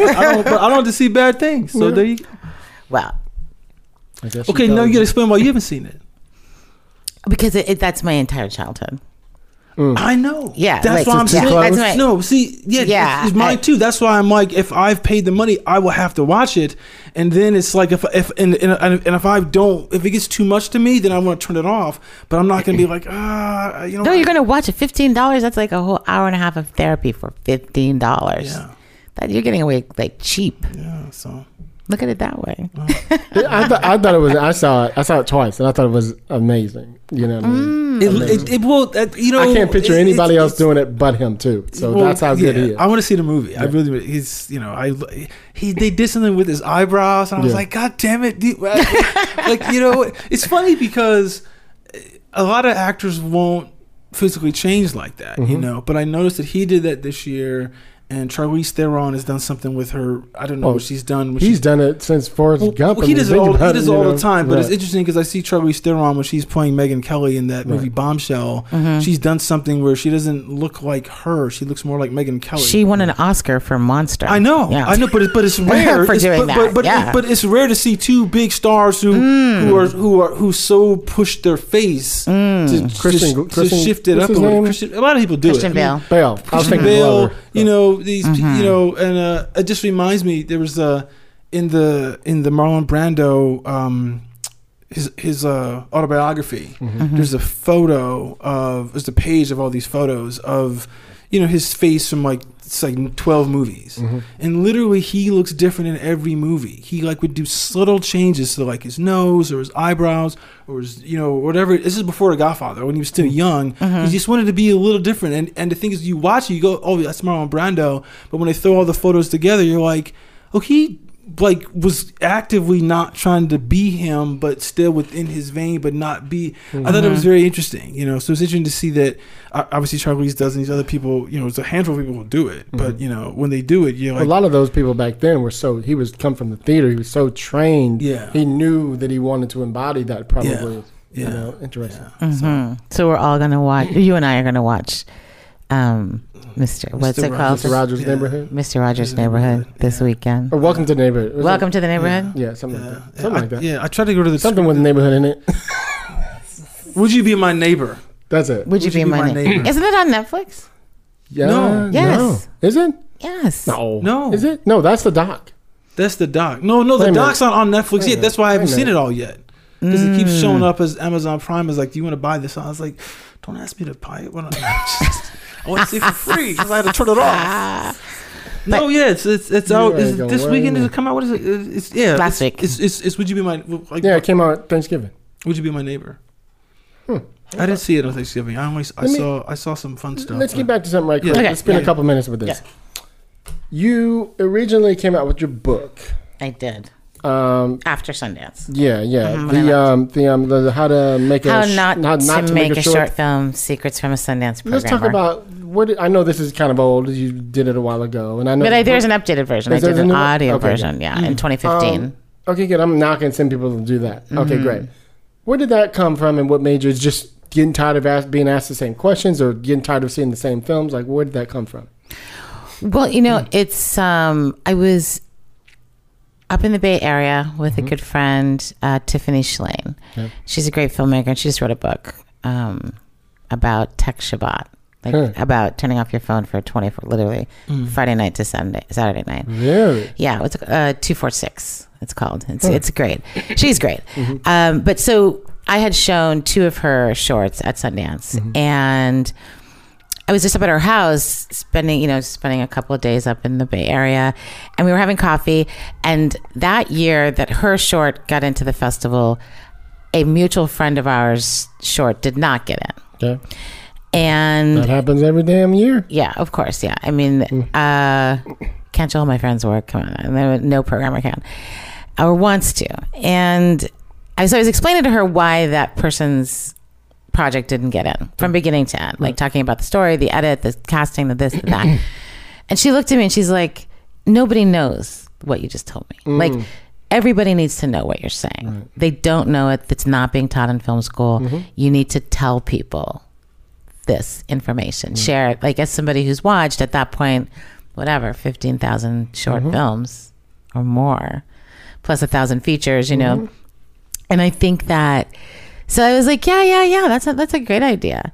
And I never thought about it again because that was the year that I had left Sundance, and so I was just like figuring out what am I going to do for my career. And I get a phone call from a 917 number, and that was back before like you had that shit going to voicemail straight away on your iPhone. And I said, hi, it's Roberta. And he said, hi, it's Jason Anthony. I'm from I'm an agent, literary agent in New York. And Tiffany Shlain told me that you're writing a book. Really? And I was like, what? That's hilarious. I was like, I am? He's like, that's what she said. And I was like, oh, well, I guess I am writing a book then. And then he's amazing. You needed a little kick in your booty boot, didn't you? And he's an amazing agent. And we sold it to, at that time, Hyperion, ABC, Disney. And now they sold to Hachette. And so when Hachette bought their library, they reached out to me and said, hey, do you want to do an audiobook of your book? And I was like, yeah, if I can update it, you know, with like more, you know, sort of contemporary information, additional information. And they were like, sure. And that's why, you know, when we were sitting here with our mics, I was like, the last time that I was sitting with a mic this close to my face was when I was recording this audiobook in a room a quarter of the size of this room by myself with the director in New York in one ear and the tech, you know, down the hallway in the other. It's a lot. It's a lot. And I'm not an actor, so I don't do voiceover. I don't have, you know, the experience of like going in and doing, you know. You got to do these, and you have to enunciate differently. I mean, you have to enunciate differently. Like it's just a constant, like the director, like, hey, Roberta, I'm just going to interrupt you. Sorry, yeah. We're hearing your tummy, and like, so if you can do that last part. Hey, Roberta, we're hearing like the spit sound in your mouth, or you're swallowing, or can you take a sip of tea and can you bite into this green apple? And I was just like, oh my fucking God. Wow. I was like, oh my fucking God. Yeah. Did you do the whole thing in one take? No. It was like over 8 days. Okay. Yeah. It was about it. Yeah. It takes a lot. You can't do that for more than 6 hours. I think the first day I only lasted 4 hours. I was I mean, like there's a book that I was doing this is a book called Brainwashed that Burrell, you know, his name, Burrell, he owned the advertising agency, the first black advertising agency. It's a really fascinating book. It's all about like how he looks at racism in America from the point of view as an advertiser by saying that it was an advertising campaign to damage black people. It's a great way to look at it, and you see all these how it works throughout the media. And a friend of mine was like, "Oh, you know," and he's like, "There's no audiobook of it." I was like, why not? He's like, you should record. You got a great voice. So I was like, okay, I'll give it a try. And I like did the introduction, and it's like hard because you like, you know, because you read it and you're like, and I'm listening to myself. I was like, damn it, like I breathed wrong there, and like and I gotta and I'm going back and editing it. And you don't even know because when you play it back, you hear all these little inconsistencies that don't bother people when you talk to them. But when you listen to an audiobook, you're like, I did none of that. I just taped myself yesterday doing the entire 20-minute pitch. And I was like, oh, I sound fucking awful. Like on that one little part, blah, blah, blah. And I was like, I got to do it all over again tomorrow. It's bananas. Yeah. It's so crazy because you don't, and your brain also jumps in for you and reads a whole different sentence. Like a completely different sentence. The sentence that your brain wants to read as opposed to the sentence that's on the page. For sure. And I was like, wait, and there's like, hey, Roberta, that's not what it says. I was like, yeah, it is. I wrote it. Hi. What the fuck are you talking about? But there was a lot of that. I mean, eventually I did get a little bit like, listen, if I wrote anybody and now I'm saying somebody. Right. It's the same. Or anyone, it's the same thing. And they're like, well, do you want us to make that change? And yeah, make that change. Because that's what I said. Yeah, it's a lot, right? Thank you, Chris. I'm so glad you've done it. It's like, I only did 2 chapters. I still want to do more. I like, my friend was like, you need to do more. I was like, you have to send us the book name. I need to read. I have like a whole list. Well, it'll be in the show notes. It'll be show notes, but it's called Brainwashed. And his last name is Burrell. He had a company called Burrell Communications, based out of Chicago. It was the first black advertising agency. Opened up in the 70s. Tom Burrell is his name. Tom Burrell. And this book called Brainwashed. But yeah, it's just I was just like it's all these things you're talking about. You're making changes, and I'm like, you know, and like you read the line 4 or 5 times. You're like, I didn't get it right, and then you start ad-libbing works that you're like, why am I ad-libbing? You start doing too much. Why am I ad-libbing when it's written right? It's written right there. That's hilarious. But you can't. But you're not used to like reading from a page. I'm not sure if like, you know how I think if you had a teleprompter, it might be a little easier. But I don't know if they give you teleprompters. It's an iPad. So it's an iPad on a on an easel. Yeah, That's like sort of right here. Yeah, but you're still reading like it's a like I think you've seen the guys when the president speak. It's like this teleprompter. Yeah, it's kind of like and how they sexy it. Like you can look here, now you can look here, you can do this. Yeah, and and there's just there's four words of lines. You can be a little easier, but that's also you're super lonely.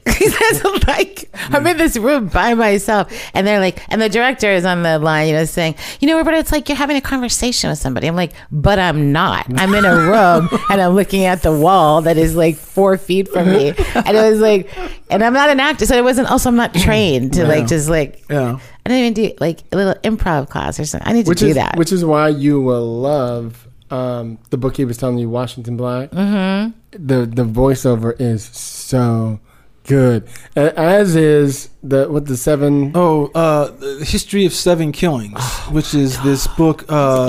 History of Seven Killings. Yeah, you need to read this. Oh God, his name is. Listen to it. I'm telling you. You listen to it. His name is Marlon. I forget. He won the Man Booker Prize for this book, and it's set in Jamaica in the 70s, and it's so fascinating because what he did is each one of these books where each chapter is told from someone else's point of view, right?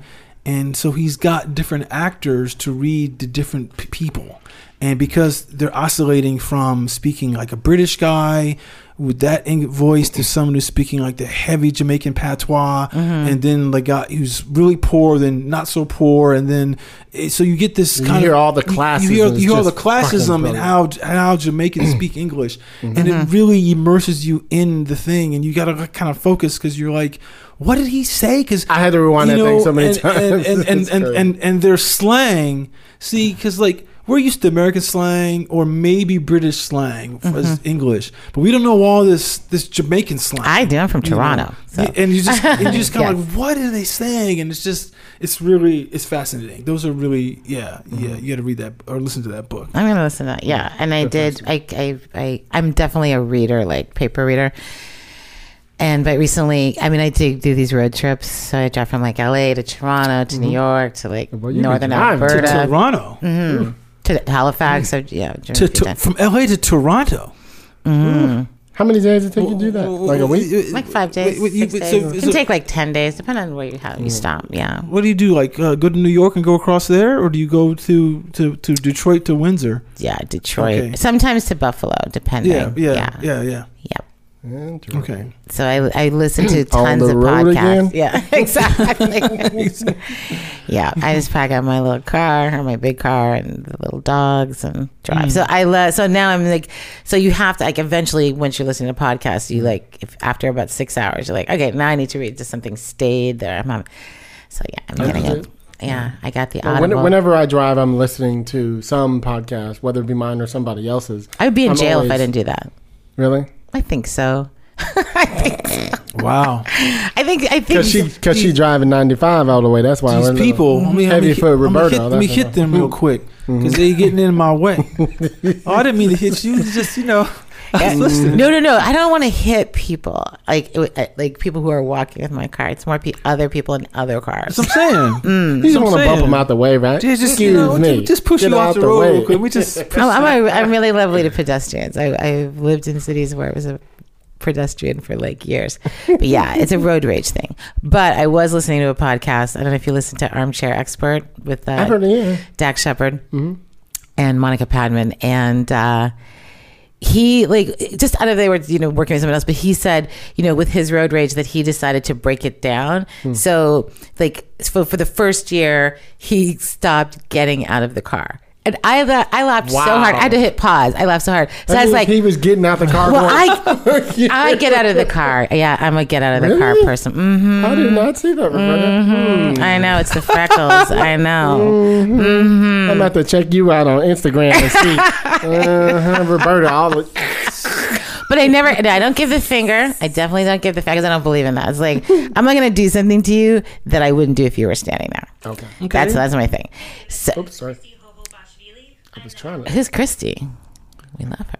I don't know. You know who that is? No, I don't know who that is. But this is probably my favorite show right now called Ear Hustle. It's about prisons in San Quentin. This guy started this thing in prison, It is fucking. He interviews all the guys in prison Ear about their Hustle? lives. I love that. I heard Fucking that. amazing. I heard that. Yeah. It's, So they're letting them record podcasts. That's amazing. The warden and everybody's involved. But they had listened to it first before they put it out. Of course, yeah. It's fucking brilliant. I I'm wanna hear addicted that. to it. I had to listen to it. Ear Hustle. Yeah. I have all kinds of notes from this podcast. Yeah. But Might anyway, learn something, girl. yeah. So when Dax admitted on the podcast that he gets out of the car, I was like, That's hilarious. I get out of the car. Like, since I moved here.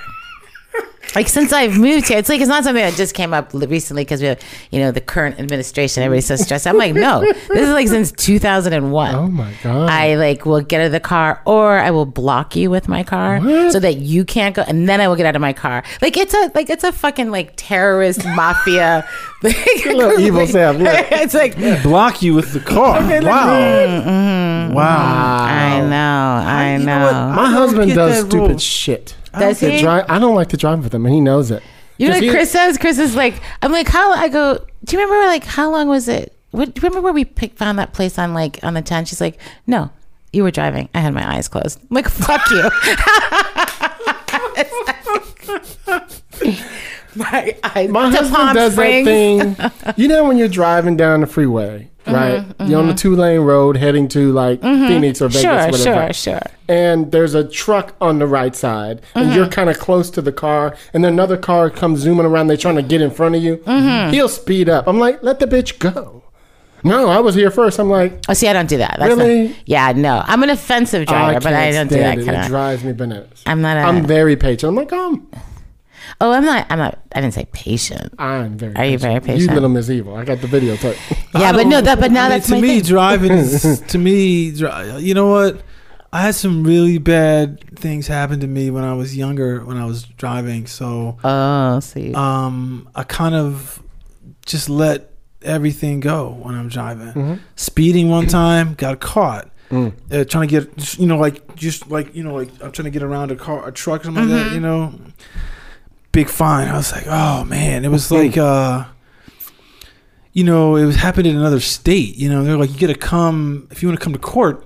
Or pay this ticket. Yeah. Oh, no, they're like, you have to come to court on this ticket. And I was like, but I don't even live in that state.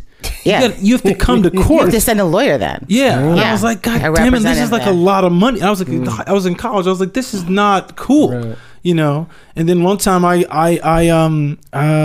was in a blizzard, and I was trying to block someone to not, because and I got kind of buffeted between like a semi, and then all that snow came up from the semi, and then it got stuck in my windshield. And I was like, I Really? can't see now. And then next thing I know, I'm too close to the semi, and had to slam the brakes, and then I went off road, and the car went down to the ditch. I was like, you Really? know what? I've done that so many times. I feel you. I feel you. You know what? It all. If I told you how much insurance I pay a Oh year, my god. I mean, And you won't even get it together.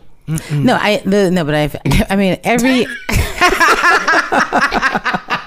every year. No, but you this year is going to be girl. different because I will tell you this. Once I heard that somebody else gets out of the car, I was like, you know what, Roberta, you don't need to get out of the car.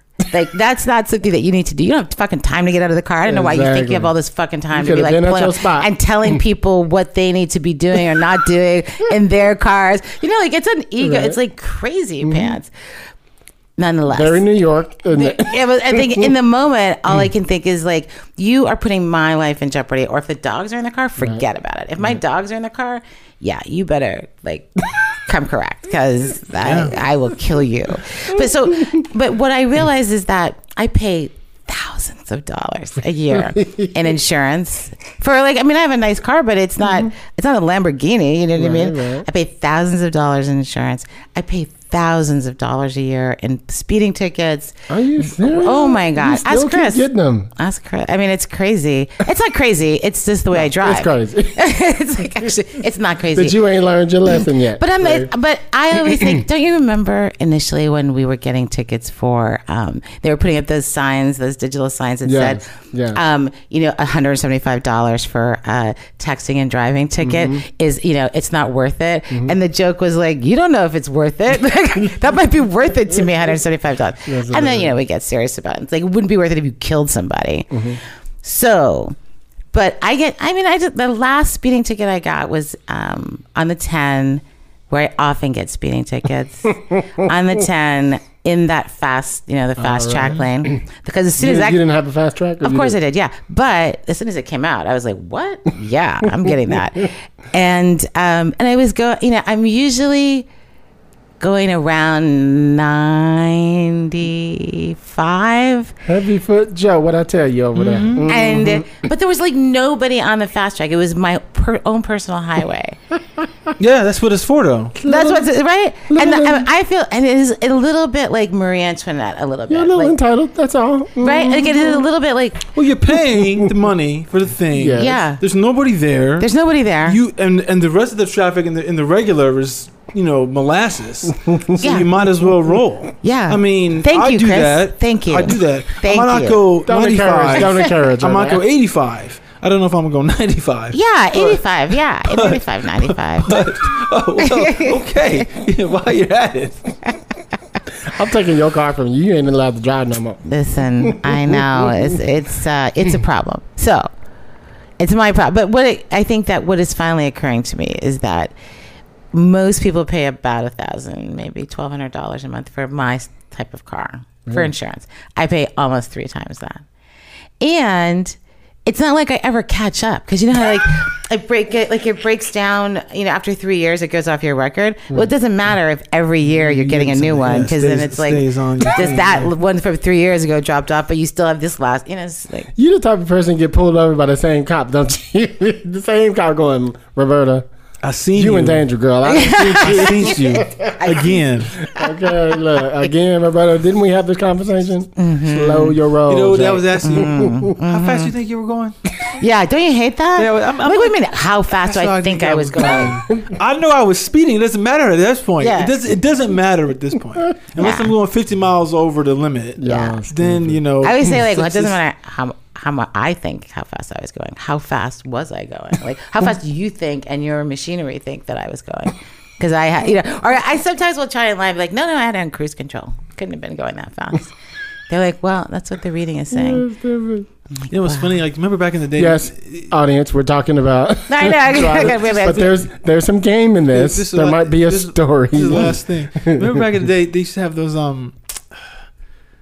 radar. Remember they said the radar detectors in the 90s? They still have that, don't they? I know, because they use laser now. Oh, the little red dot. Yeah, they use the laser. It's like before they would use the radar detector, Right. and it would It click. would clock The you. minute you got it. You got to go by them, though, right? No. I'm saying the detector that you put in your car to if you're to detect speeding. them. Got it. Oh, I got to slow down now. But now you can't do that because they use a laser to catch you. So you there's no way to deflect that. But I just remember old technology that we don't have anymore. Because I don't see anyone who has that. I'm like, well, it doesn't help. So Doesn't help. I follow people who are driving really fast. That's my new strategy. that's the trick. That's the trick. So you're My going new to be strategy. last still. Yeah. Mm-hmm. And she They're ain't gonna get learned you that one first. yet. They're going to get you because you're the last one behind them. No, then I argue. I'm like, no, I can tell you, like, this is flow of traffic. Because remember, this is LA too. Right. Because that can be your argument in court. Flow of traffic. Somebody would have died had I not been going 95 because the person behind me and in front of me was going 95. Yeah. Yeah, you Y'all could bad argue, influence. you could argue that. You can could argue that. Anyway. Yeah. I'm not going to jinx it. I've been here since 96. I think I've had one ticket. What? One. Wow. ticket? Speeding ticket? It was probably because I was driving 45 on a 35 or something, like going down Wilshire or something. I don't know. Wilshire? And it was probably 15 years ago, maybe. And the only ticket I've got is because, you know me, I turn my music up loud. So I always got my reggae, my ska music blasting or something.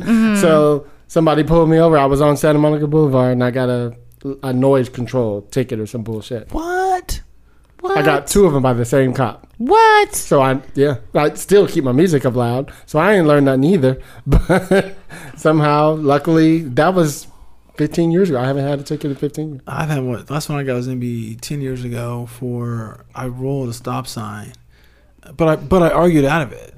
You know how you kind of like push the date, and then I did all these kind of the diagrams and the photographs, and I went to court because what happened. This is you, isn't it? This is you. I walk in with my manila folder. Let me tell you.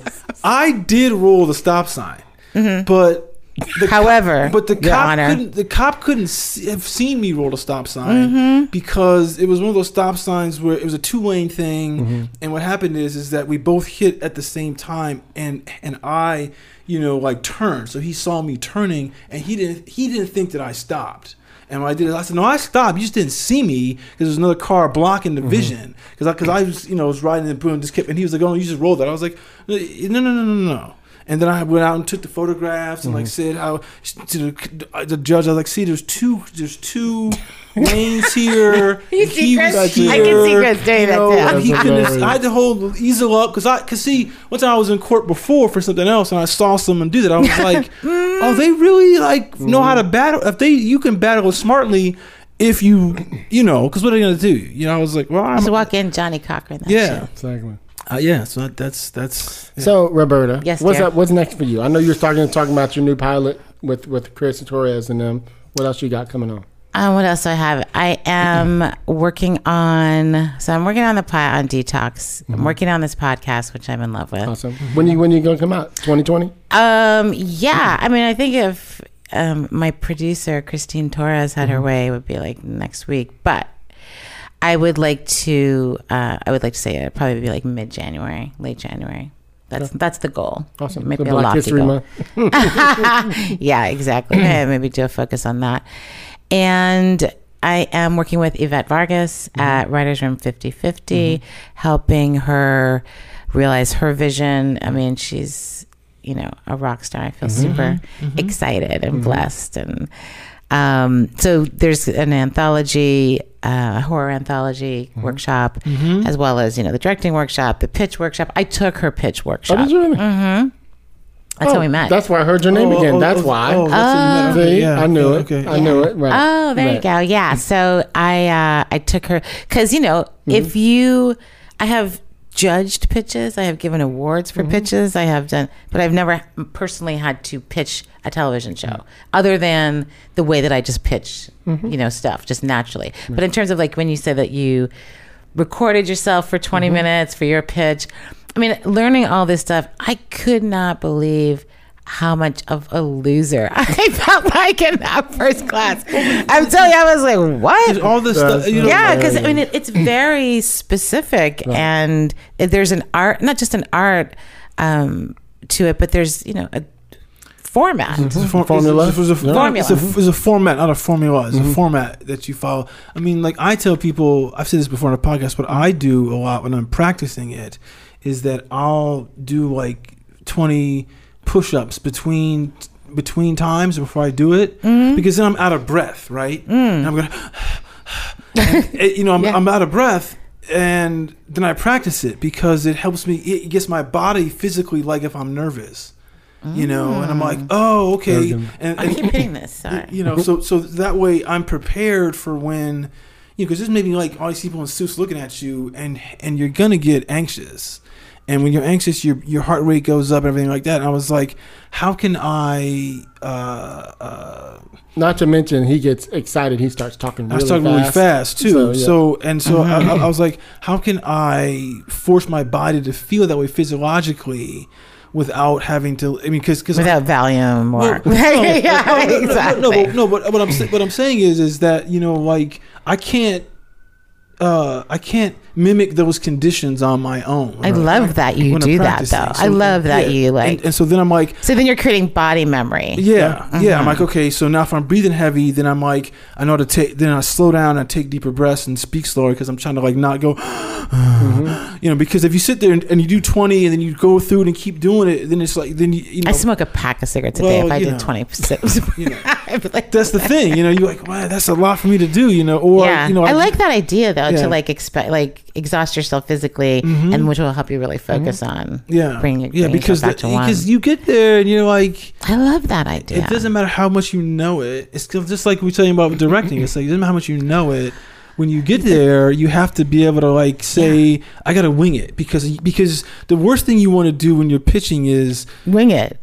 Well, is to wing it. You want to do that, but you also don't want to be so like married to what you are, because you got to be able to read the room. So if you're like, okay, they get this, so now let me just jump. I can jump, and that's what happens through the practice. That's why I practice so much, and then it's like what are these other things that I do to get like body condition wise, so I'm not. And that's what I've been doing. Is sometimes what you write on the page sounds good, but when you say it, it doesn't sound Terrible. good. Yeah. So I'm like changing the answer. Oh, I kind of already said that again right there. So, and then I come back when I talk about what happens in season 1. I kind of reiterate again what happens again. Like I did it 3 times. Do I need to do it? I think they got it. Cut that. You know what I mean? You start to sing, but if you hear it, you go, oh yeah, why did I say? Yeah, I said that again. Oh yeah. Oh, I'm repeating that and. Oh, I'm taking that. Take out that. Take out that. Take out that, and it starts to go like this. You know what I mean? You go from 9 pages to 8 pages to 7 pages. Like, ooh, now it's tight. Now it's clean. Yeah. You know what I mean? Yeah. I mean, because the thing I usually do when I'm pitching is that I will develop this. It's all bullet points. Like, mine is all bullet points. Is it? Yeah. The sentence structure. It might be full sentences still, but it'll be like half the sentences on one bullet point has another bullet point, and I'm so that way. So that way. I need to go with you guys. Yeah, because I think with. Because the thing about that is that if I have the paper out, then I can like jump to the bullet points are easier for your eye to follow, and plus you can jump around stuff, and then if you know it really well, then you don't even need to look at the page. You just start talking like we're talking now, and then I just glance down and go, where was I? As opposed to like if it's just straight text or whatever it is, you have to like kind of like follow it. So to me, it's all about trying to like, because I remember I was at this pitch thing. And this executive says something really fascinating to me. And I was like, oh, that's such a great analogy. She was like, look, when people come in and pitch and they are totally off book, I get scared as the executive. Yeah, I agree. And she was like, it's just kind of like if you go into a restaurant and the waiter doesn't, and the waiter is not taking down notes. Yeah, when you're like having like 17 different things different about what you're ordering. They always get something wrong. They get it wrong, and then you are nervous. You're like, why aren't you taking notes about what everyone's saying? And she was like, that's how it feels with to the executive if you don't have something in front of you, and if you know it cold, it kind of like. It puts them at ease. Let me tell you something that I'm doing tomorrow for the first time. This little switch in the pitch. We're going in early, setting up the computers. We have 2 different computers, right? So I actually am reading my pitch on my Can I have laptop. one of these candy bars? Please eat. I got a bunch of them. Thank you. My laptop is open, right? Just as it is now, like you saw. I mean, I'm pitching. I'm doing the whole thing, just referencing back and forth whenever I need to. But at the same time, when I started, I hit my button on my phone that has my little JPL, whatever that thing is, on my thing, and the music starts. So it's playing to music at the same time. Is that you or me? Oh. Y'all see what Roberta did? She knew good as well she was doing a podcast. She come in, let her phone be on. Black folks can't take them nowhere. She thinks she at Lil Ray Ray house, just gonna have the phone on. It's probably time to move your car. So sorry, that was okay. That was my alarm to tell me about my to move your car, wasn't it? Exactly. I'll keep it short. So stupid. So anyway, so I play when I do the pitch. Each and every chapter, I have another song that plays over, and on the screen is the image from the deck. So they see the deck and they hear me talking. It's a whole show. And there's music. And there's music playing up under the whole thing. It just keeps it moving. Feels a certain way. And that's how Selwyn always sells a show. So I'm like, I'm following Selwyn shit. You know what I mean? No, I mean that's how my brother and I sold our first thing we sold. We were doing this pitch, and there was music involved in it. Right. And so that's what we did. Like we came in with music. To we would play it at certain times and play it low, and then and we can control when it's on. I'll fade it out as I keep. It's not playing the entire time. It's just like maybe the beginning, the first few verses that I'll start. I mean, when we were doing this, was like 15 years ago. Like there wasn't it wasn't as easy as it is now with like the computers and stuff. I mean, you had to bring a boom box. Yeah. In, didn't you? The big one. Look, No, we look. actually brought one because box. it was like right, like iPods. I think it just come out, and you kind of forget what it was like before that. But yeah, I mean, like that's the thing about certain pitches is that there's a presentation quality to it. Right. I'm sorry, there's a performance quality to it that you have to do. But that's also why I like having the paper there, and even I don't need to reference it because I feel like it's just kind of like if you go to an audition, and it's like the people in the audition kind of feel a little more comfortable if you can be off book, but just hold it there. And you have the sides in your pocket or in your hand. Well, Somewhere. in your hand, and then the director and everyone feels like, oh, they're just like doing it. This is not like the thing I'm gonna get. This is just because that's the one thing about a pitch is the pitch is not the show. Right. It's just like, hey, buy the show, and then I'll be cooler when you are paying me. Yeah. So, I don't know. There's all these games. I mean, I remember reading there's a book called Presenting to Win that I read about how to pitch this, and then there's all these things. It's because you're selling, right? It's mainly selling, And you're selling you. I mean, if I learned anything, you're selling you. in Yvette's workshop, it was that. Yeah. You're selling you. That's the only reason why they're gonna buy the show. I kind of feel like, unless you're like Dick Wolf and you're selling the next Chicago, whatever it is, they need to know like why your version of a show they've probably heard 10 times. Why are you here? Why this show and you? Yeah, what's the version? And it's basically, it's your take on it. And that's from me. Like, what do I have to go to this? I mean, there's some things that are like extra unique that no one else has brought in, but those are very rare. And because this the nature of television is like they're not trying to sell things that no one's seen before. I mean, you know what I'm saying? Like, that's why there's so many cop shows. So, I mean, there's so many lawyer shows. There's cop shows from every different Hospital shows. Hospital shows. Yeah, I mean, it doesn't matter if you're doing a cop show from Sweden to New York to whatever it is. It's ultimately a cop show, so they're familiar with that. You're not doing a show about. I mean, like it's hard. It's hard to find something that someone hasn't done up. And if not, they've heard it because someone's trying to do that, and then we have to have her back. I don't want you to get a ticket. So. Oh yeah. No. Oh yeah. Why? Why? She don't care. Like, just another ticket out of her 7 she gonna get this year. I don't usually get parking tickets though. That's true. I'm a pretty smart parker. But what I will say as a closing statement is that what I learned the most about pitching, I mean, because you're pitching yourself, obviously, and the show is that it's like a little bit opposite day for me because there's like, it's like practice the show like you're having a conversation with somebody across the table, and because you will be with executives, where for me, my brain thinks talk like you would talk to someone that you've known for 20 years. And my brain does not click over to this person doesn't know who you are. So I like when so at the end of the 6 weeks, you practice your real pitch with an executive that, one of Yvette's many hundreds of friends that she brought in. And I said to her afterwards, I was like, okay, so where did I like totally fuck it up? And she said, you didn't. She said, but you are like beautiful Roberta with this like warm, kind, interesting. You want to share everything. You are so there and people like love listening to you, but you can't tell when the pilot ends and the season begins and there's no discerning between. You're telling a story about this people and this world and this. She said, and that's great, but you've got to like follow some of the format, and then once you've done the format, you can go out and be that warm, amazing Roberta who wants to connect with you.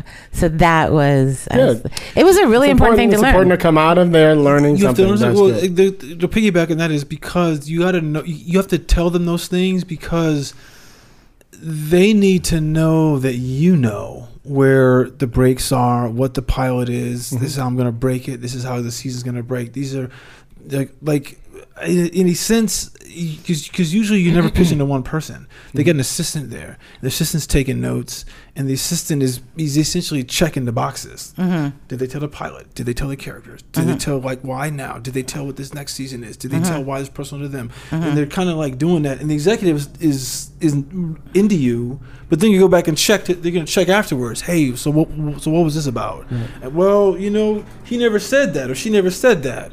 It was hard to tell because she just told the whole season. Like, it was hard to tell. Yeah. And then at that point, then they always think they're worse, and they would go, "Does Roberta know when to break the pilot?" You know, they'll say that to themselves, like she probably doesn't know that. You know, oh, that's maybe not. I mean, like in their head, they'll be thinking that. Absolutely. So yeah. Awesome.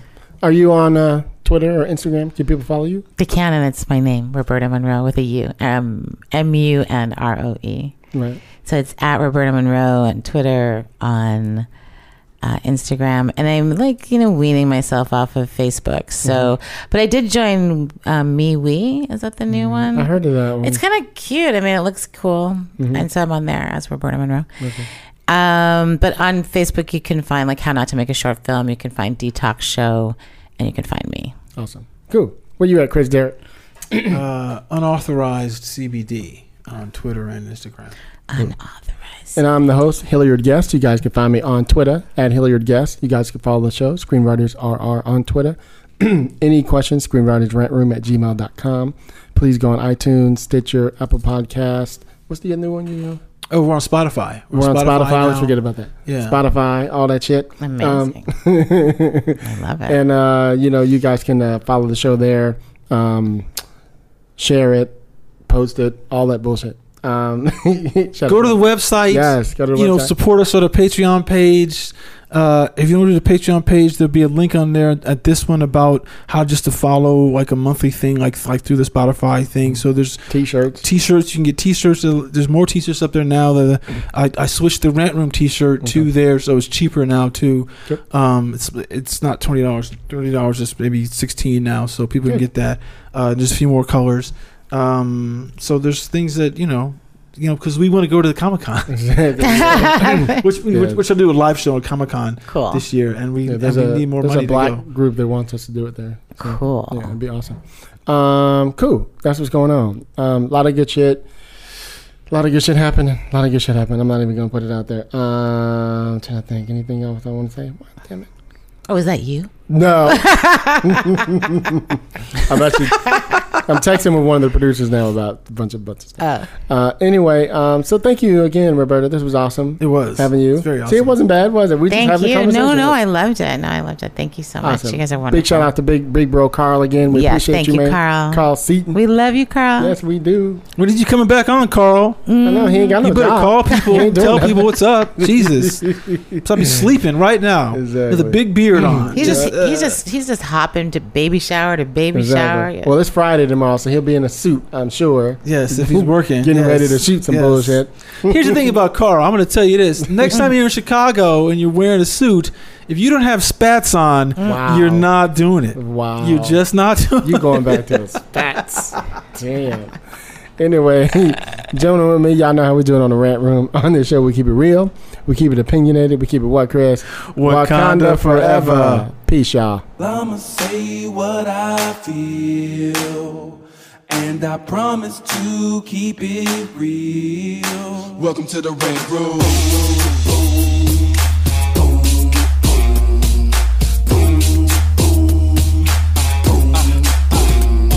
So you wanna be a rider? Well, you gotta be a rider till your fears are diminishing, the doubts are behind ya. It's hard to grind and the business got me stressed in the Rant Room. We let that shit up off our chest. You know the street nerd has got no time for no caca. Sass in class, yes, that's Mr. Bolakaja. Never have to guess when you're listening to Hilliard. He gon' bring more game than a shark playing billiards. It's all about the craft of screenwriting. It's exciting when you turn it out.